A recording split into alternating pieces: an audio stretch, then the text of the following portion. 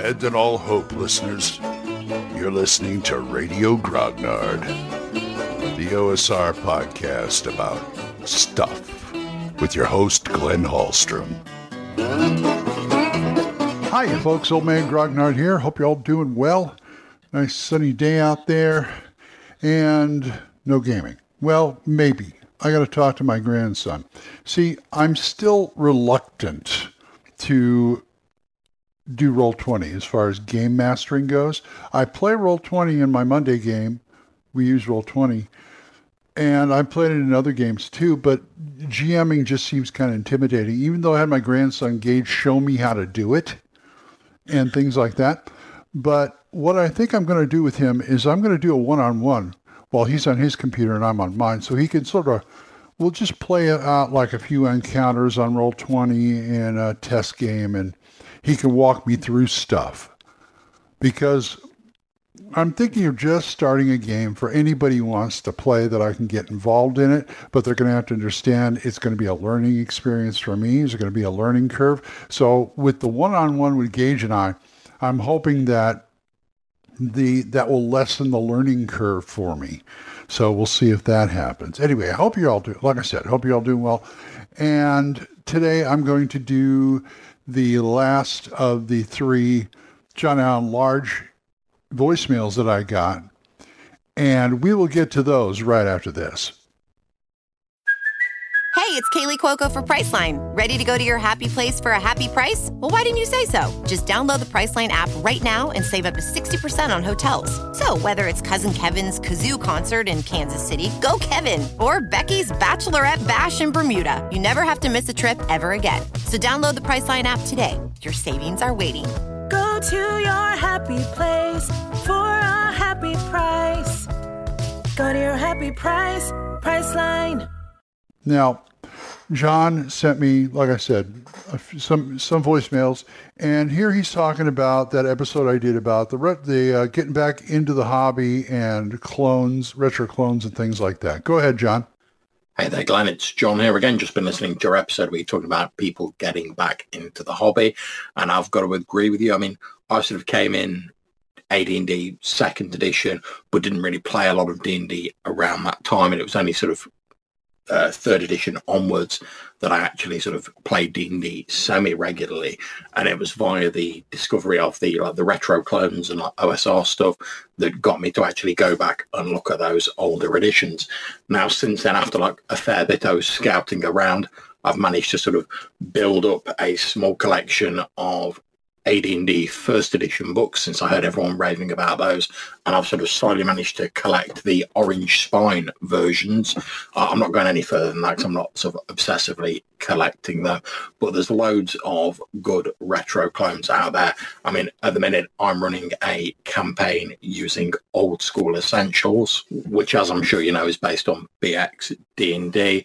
I've also got Dark Dungeons, which is based on the Rules Cyclopedia version, which you can get on print on demand. I've got a copy of that as well. And various other retro clones like Lamentations of the Flame Princess, like you say, Osric and stuff like that. And these OSR versions, a lot of which are available with art-free versions for very little money online, are a great way of sort of dipping your toe in the water and seeing whether you maybe do want to invest a bit more in getting involved in like D&D or some of the older versions without having to spend that outlay of money. I absolutely agree. Very much enjoyed the episode, dude. Great to hear you back on the airwaves. Take care, and I'll catch you soon. Thanks, John. I appreciate it as always. So they're both Old School Essentials and Dark Dungeons, both good, very good ways to start. I have Old School Essentials, the basic right now. I plan to get the Advanced Fantasy Edition core rules. I've got 2 of the books, but the other 2 haven't come out yet. But probably what I'm going to do is get the 2 books that go with the fantasy, Advanced Fantasy. So, but anyway, I got that. I've got Dark Dungeons. I've got Rules Cyclopedia. I've got the originals. And they are very good at helping you get back into the hobby. Clones to me are invaluable. They're great. I got, like I said, I had the Old School Essentials. I had the BX Essentials before that. I have a whole set of those, which is just the same thing, only not the first version. Yeah. Orange Spine editions, nothing wrong with them. I used to have a complete set of Orange Spine editions, and I'm not obsessive as far as collecting, well, something, but I don't have to have, every edition of every game, every printing. I went and I sold off my 3 main books or gave them away or something like that because I had all Orange Spine, but I wanted the original covers for some reason. So at North Texas one year, one of the dealers was selling a set, and I picked it up.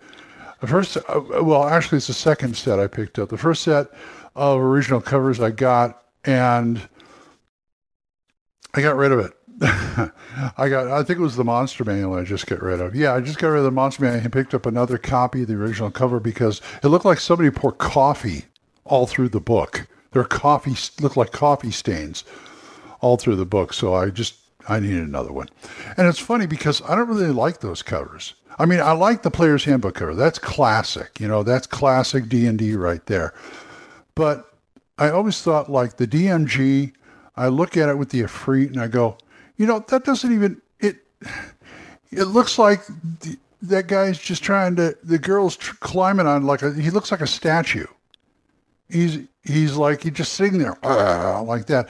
And to me, the Monster Manual cover is kind of an art disaster that looks like some high school kid who plays D&D, how he would draw monsters and stuff in a notebook during class. Only this time they inked it up and they colored it. It's just such a goofy cover, but at the same time, they're classic covers. And if I pull out like the DMG, when I was in hospital for my surgery, the doctor came in after the surgery and he saw I had the DMG sitting there on the table, on the tray, because I was, I would spend some time reading it, had nothing else to do. And he just geeked out over it. It was great. He's like, oh man, my brother used to have all these, and he whipped out his phone. Can I take a picture of it? It's like, go ahead. It's that class. It's that kind of class. So for better or worse, the covers are the covers. And I could live with that just to have a set of classic D&D books with the classic covers, even though the DMG cover on the Orange Spine one rocks hard. It is great. It just, the guy at the door, opening the door like that, it reeks of, I am the dungeon master, that kind of thing. So, and as far as like getting going again, all those are good suggestions on what games to start. And again, most if not all, you can get a free version somewhere, especially stuff like Osric and Swords and Wizardry, I know, and Labyrinth Lord, those things. I'm not sure about Lamentations. Lamentations isn't exactly my favorite one, but I believe there is a no art version out there somewhere, maybe, or at least a quick start. Quick starts aren't bad. They can be good. Also, don't forget Swords and Wizardry Light. It's 2 pages, it's free, and you can play up to level 3. And if you want to go further, you can do Swords and Wizardry Continual Light, which goes up to level 7, and with ways to extend that for further levels. If you don't go into Swords and Wizardry Complete, which you should. But it sounds like I'm just pushing these products today. But it's that kind of day. It's kind of a weird day, But yeah, jumping into the hobby is not all that hard. Jumping back into the hobby is not all that hard. Like I said, it's like, you fall off a bicycle, you just get right back on. And, pretty soon you may be a little rusty. You may have to look up a rule or two you may have forgot, but it's all good and it's all there. And I think some of the best games I've seen been run for guys who've been away the hobby up to 20 years and, okay, this is my first game in 20 years, I'm going to play it. And I usually have a ball. Those guys, you don't forget, you just got to start exercising those brain muscles again. And it works out that way. So thank you, John. I appreciate it. Thank you for all those emails. That was great. You guys want to do that? You can do it. Sure. I'll spend whole episodes just elaborating on emails, or if you come up with a subject that I haven't covered and you send me a voicemail or something like that, or even an email, I could just, if I can get I'll do a whole episode on it if it's relevant.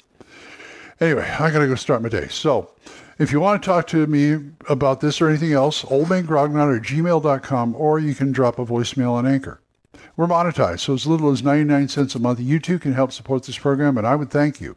Thanks again to Jonathan, Oliver, Gilbert, Juan Carlos, Daniel, Dan, Benjamin, Jason, and John Allen. Thanks, guys. Don't forget Dan Gregg's The Young, Y-U-N-G, Young Grognard Podcast, Mark C. Wallring's The Yawning Owlbear Podcast, Big John Allen Large's The Red Dice Diaries, and my friend Eric Tenkar's Tavern Chat. So, until I see you folks next time, keep the dice warm, and I'll talk to you later. Bye-bye. Questions? Comments? Send them to oldmangrognard@gmail.com. We'll see you next time when Radio Grognard is on the air.